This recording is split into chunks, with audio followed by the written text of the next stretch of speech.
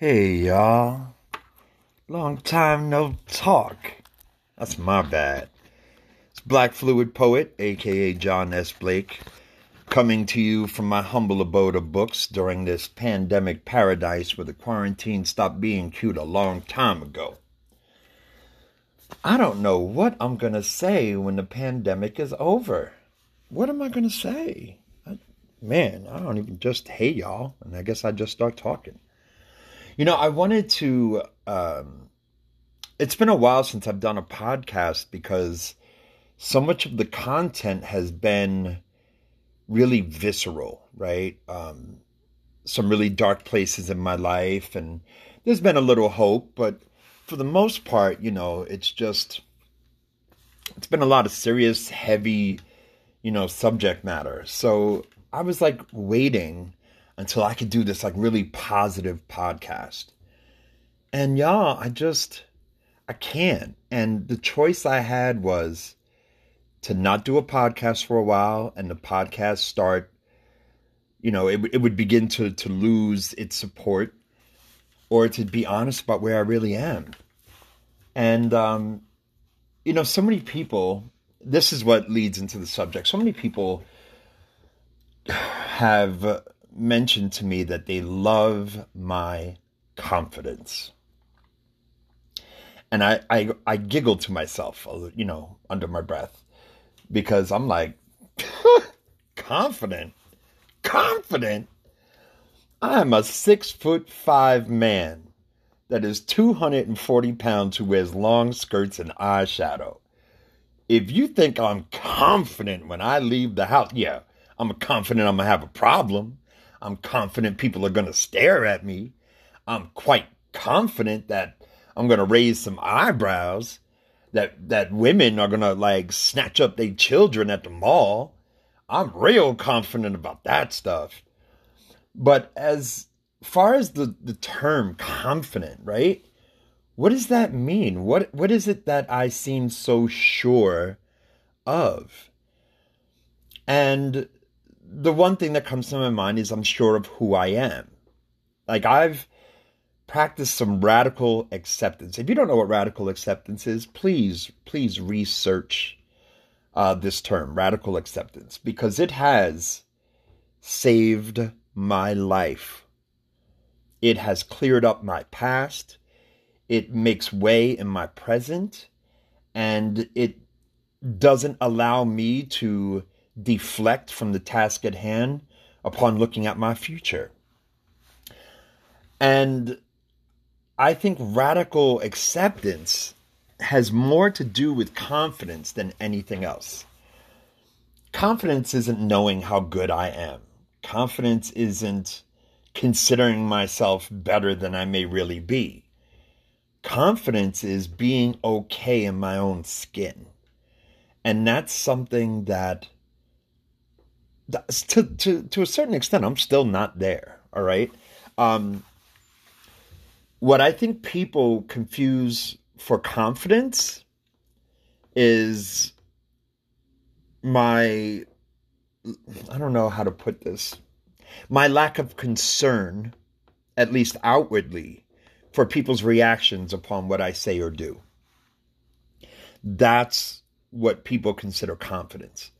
I remember being 16 and I went to this group in a church basement. And I'm not going to go specific because this is press, radio, and films. But I went to this group, and I brought up the fact that I was afraid that people wouldn't like me if I told them. I was lying for the longest time. I told people that both my parents were dead. Because I was ashamed, right? And because most of the rooms I was in were rooms full of white people. And that made it more difficult for me because I always believed that in my head, right? And I know this is wrong. Let me preface with I know this is wrong. But in my head, I didn't think white people had problems. And people of color will identify with this as a child. Now, Was I a child? No, I was about 16. Did I know white people had problems? Sure, I knew they had problems, but like, like they're gonna have to wait a week to get the car fixed kind of problems. Not like, I just didn't think that white women got abortions. I didn't think that white men, went to jail on the regular. I didn't think there was a bunch of drug addiction strife in the white community. I thought all of that shit was only in communities of color, and it wasn't. It's just that white people in their own traditions, of what happens in the house stays in the house. Whereas like in communities of color that I've been around, that shit wasn't no secret. Everybody knew. You know what I mean? But I digress. So I was worried about what people would think. And then one day I finally got honest and I was like, actually, my mom's in prison and my dad is still running the streets. He's still doing his crimes in the street. He's still playing chess for money. He's still smoking crack. He's still doing all of this other stuff. And someone said to me, out of every 10 people you meet, 3 are going to like you, 3 are going to hate you, and 4 won't give a damn either way. And this is, to my own surprise, right? This is where the first clue of my own narcissistic tendencies kicked in. I understood that 3 would like me, maybe even love me. I didn't like the fact that 3 were going to dislike me or maybe even hate me. But what bothered me is the 4 that wouldn't be affected either way. I was like, excuse me? That was like a pearl clenching moment. What you mean 4 people ain't going to give a damn I exist? No, they either got to love me or hate me. I'm not trying to have people who can just go on with their life nonchalantly after my energy has entered a room to which we share proximity. That's not acceptable, right? And that stuck with me, man. It was a humbling moment. That you mean there are people who meet me and won't think twice about it the next day? How does that happen? What? I think like, I don't know if it's the writer in me, when I think of that. I think, I didn't make an impression? What? Lasting effect? Not even in my hello? How's that happen? But, in having that discussion, I had a realization at that moment that there are actually people who, in my head, I swear, I don't think she likes me. That dude, he ain't cool with me. I can tell by the way he looks at me. And honestly, they probably, more than likely now, 3 are going to like me, 3 are going to hate me, 4 aren't going to give a damn either way. So the odds are that they probably weren't even thinking twice about me anyhow. That shit blew my mind. And as I've gotten older, I've become less and less surprised by this fact, right?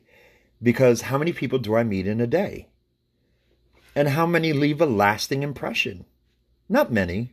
And I meet a lot of people. My inbox is full. My DMs are full.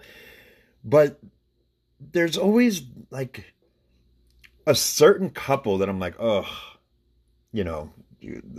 certain people just get on my nerves.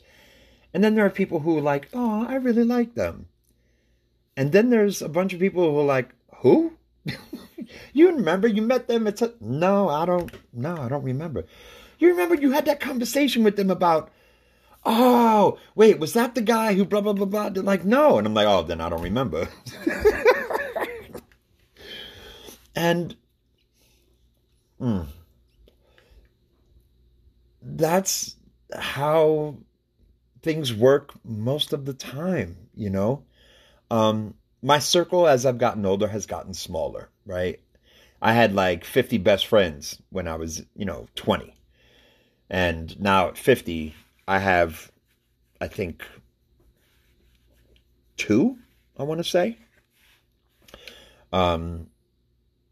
The hip-hop artist out in LA, Matthew Cuban Hernandez, and my homie, Cole Rodriguez, up in Boston, works with the kids. These 2 people are absolutely my best friends. And then I have people who are in a little bit further out of a circle, and for mostly because we lose touch. You know what I mean? They get caught up in their life, I get caught up in mine, and we catch up every 3 or 4 months, but they're not the first phone call I make when I'm in trouble. You know what I mean? And then there's everybody else. And I think that something that's coming up for me with all of this, right? And these lasting impressions and what people think about me is imposter syndrome, right? I think for such a long time, growing up in the projects, having parents that were just strife with trauma and crime and violence, siblings that were in and out of jail, a drug addiction. Then my mother goes to prison. My dad dies of AIDS. My oldest brother dies. I lose touch with 2 other siblings. Could have sworn they were dead. I just got in touch with both of them. Like 2 years ago. I just knew they were dead already. I knew they were dead. Nope, they're fucking alive and well. And, they're doing their thing. But imposter syndrome comes up for me because I'm writing, okay? And I quit my job, y'all. I quit my job so I could write full time. I posted a GoFundMe. It's in my link tree on my TikTok page. And I'm gonna write this memoir that I have been trying to write, no exaggeration, for 25 years. I've been trying to write this memoir for 25 years. My first attempt, I was about 100 pages deep, and one of my baby mamas, messed with it. Or I messed it up, hitting the wrong button back then on the computers, I hit one of those H something buttons, and the next thing I knew, things were gone. Second time I tried to write it, I was going at it pretty good. And then I got into the poetry scene, and I just kept writing poetry. I stopped writing the memoir altogether. And all that means to me is that it needed time, right? So I tried it in my 20s. I tried it in my 30s. And here I am again, 51 years old, trying to write this memoir. And to a certain degree, I'm glad that I waited, right? Here's where the imposter syndrome comes in, right? Expectations, reaction. So I write the book, a bunch of people buy it. And then, somebody reviews it and says, it's not that great. Oh, well, and then it doesn't go anywhere, right? Or, and this might be even worse, it gets reviews. And the reviews are stellar. Maybe it even wins an award. And my name is all over the place. You know what happens now? People who didn't like me then, who still don't like me now, are going to start bringing up my past. And that shit is frightening, because y'all, my past is stone cold ugly. And what would I do then? I'd have to face everything I've ever done. And maybe that's what I'm meant to do. Hell, maybe that would be the next book. But the guilt and the shame that I carry over the things that I've done hold me in place, and they keep me from growing. Imposter syndrome, for me, is a fear that those parts of myself that I haven't um, haven't accepted will be exposed, will be revealed. And the things that I've been running from for so long will be looking me dead in my face. Like, I imagine it would be being not grossly, that's a poor term. I don't like that term. Being overweight and, going to a high school reunion, or, not looking as attractive as you once did, and walking into a room and people, afraid that people are going to be like, ooh, you've put on some weight, huh? So, like, if I wasn't okay with my weight before I walked in that door, I'm damn sure not going to be okay with it when I'm leaving. If I'm feeling insecure about my lack of education, and I'm about to head into a room where there's going to be a lot of academics, a lot of academics, and a lot of intellectuals, I may feel like, I really don't want to talk right now. Feeling insecure, For me, being in a room full of physically attractive people will stir up some insecurity for me. It absolutely will. I don't think I look all that physically attractive, right? So that would be an area where I would feel imposter syndrome.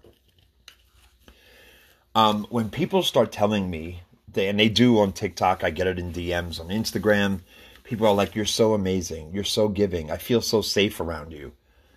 And I'm like, ugh, man, you have no idea how horrible, the horrible things I've done in my life. And they've seen me, right, the way they see me.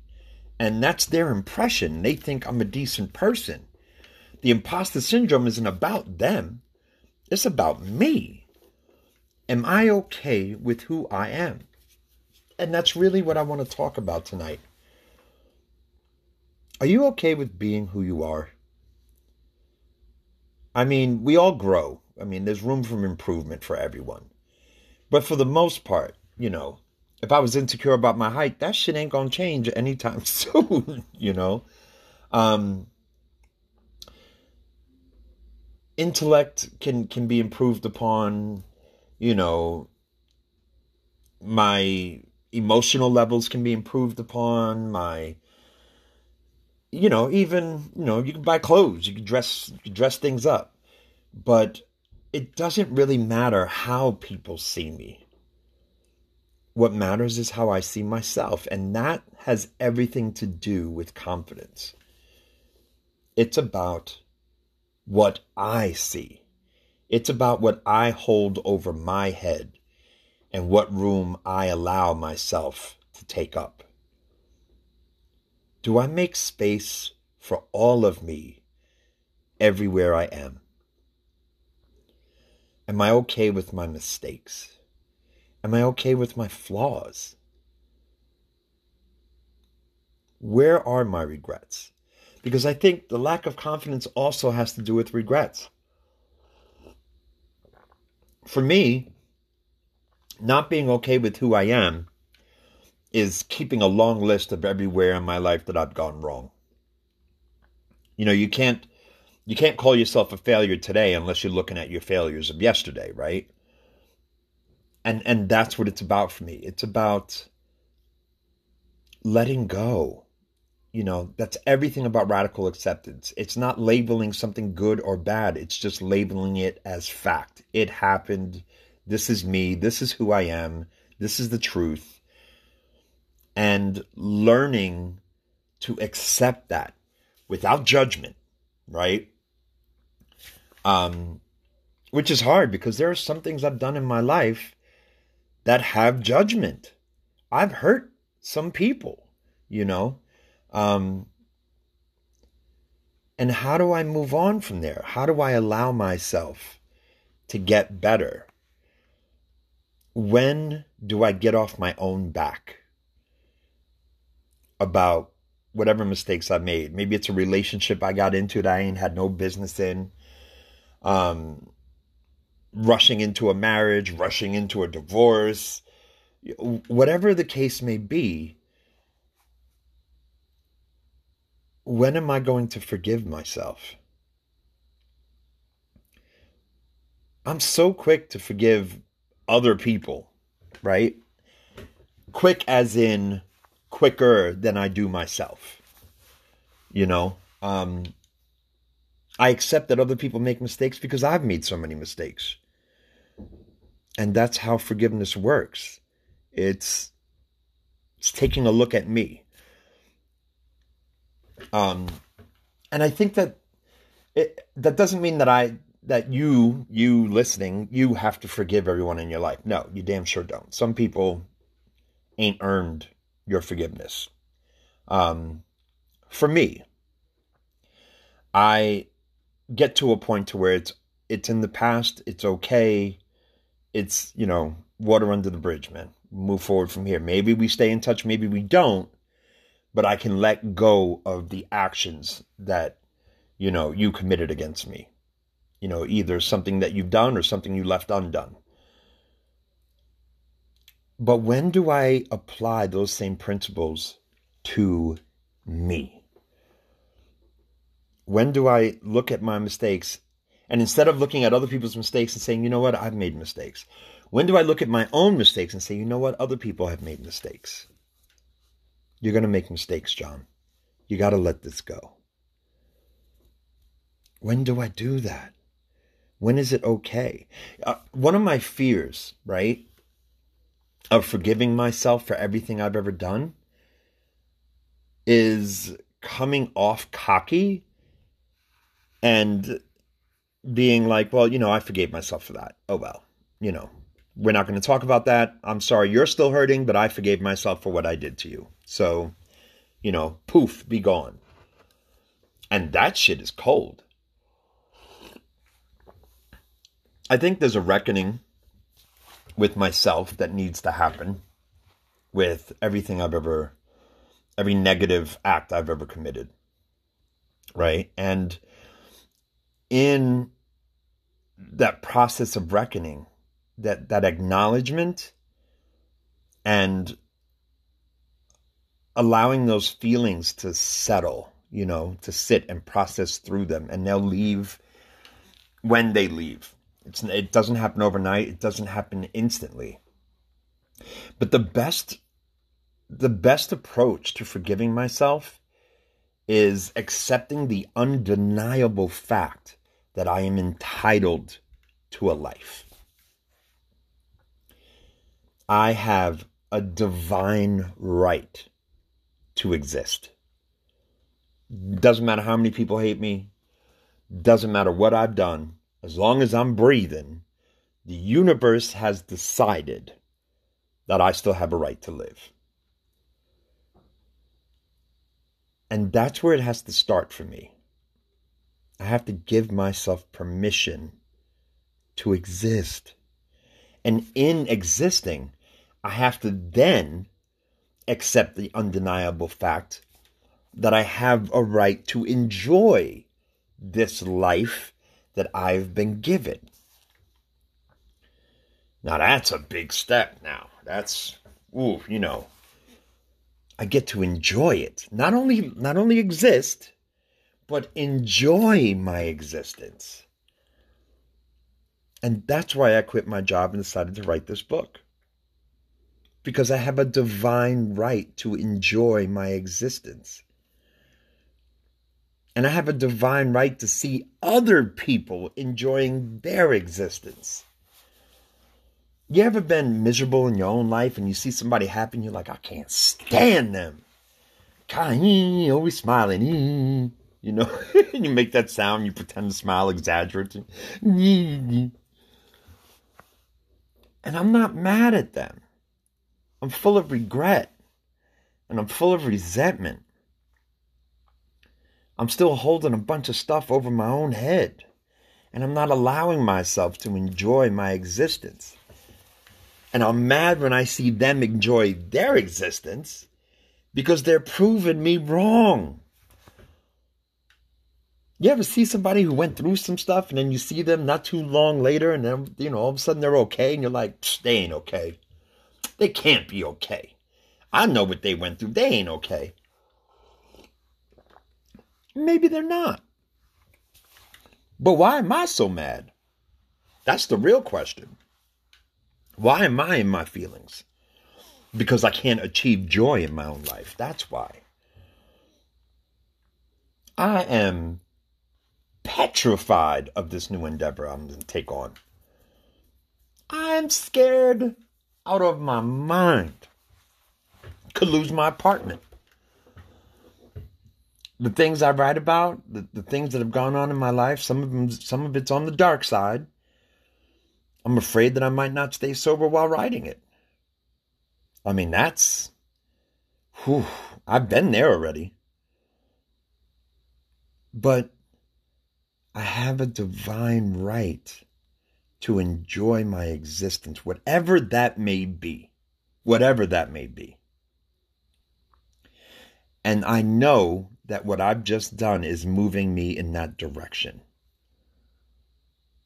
Now, am I in my head about, people talking about me right now? Yeah, sure. Look at this guy. Puts up a GoFundMe and quits his job, expects everybody else to pay his bills while he out here just having fun. Yeah, I'm afraid people are saying that. He writing a book now. When I saw him last time, he was smoking crack. Yeah, I'm afraid people are going to bring that up. I'm afraid that women in my past are going to bring up the ways in which I hurt them. I'm afraid that, my baby mamas are going to come into the picture talking about he ain't shit, never was shit, didn't pay his child support. Which would be true. There's a lot of reckoning. And these are things that I need to be okay about within myself, about my past, before I walk out into any room. And these are things that go through my head when I meet someone new. I really do take a quick inventory of myself when I walk into a strange room. It may sound awkward, but I do say, John, you're queer, you're black, you're very tall, so people are going to notice you as soon as you walk in the room. You've done some horrible things in your life, and you've done some really amazing things in your life. Understand this before you go in this room. And that's how I've walked into every job interview. That's how I've walked into every day at work. It's how I've walked out on first dates. It's how I walked through my divorce. For every person that has ever DM'd me telling me that I ain't shit because of something I've done in my past, I have another person who says, you saved my life. And I don't know where I would be today without your podcast / TikTok videos / Instagram account / Patreon. Something that I've said or done has helped someone somewhere. And that has to be just as valid as someone somewhere is going to therapy because of some shit that I've done to them. Both are true.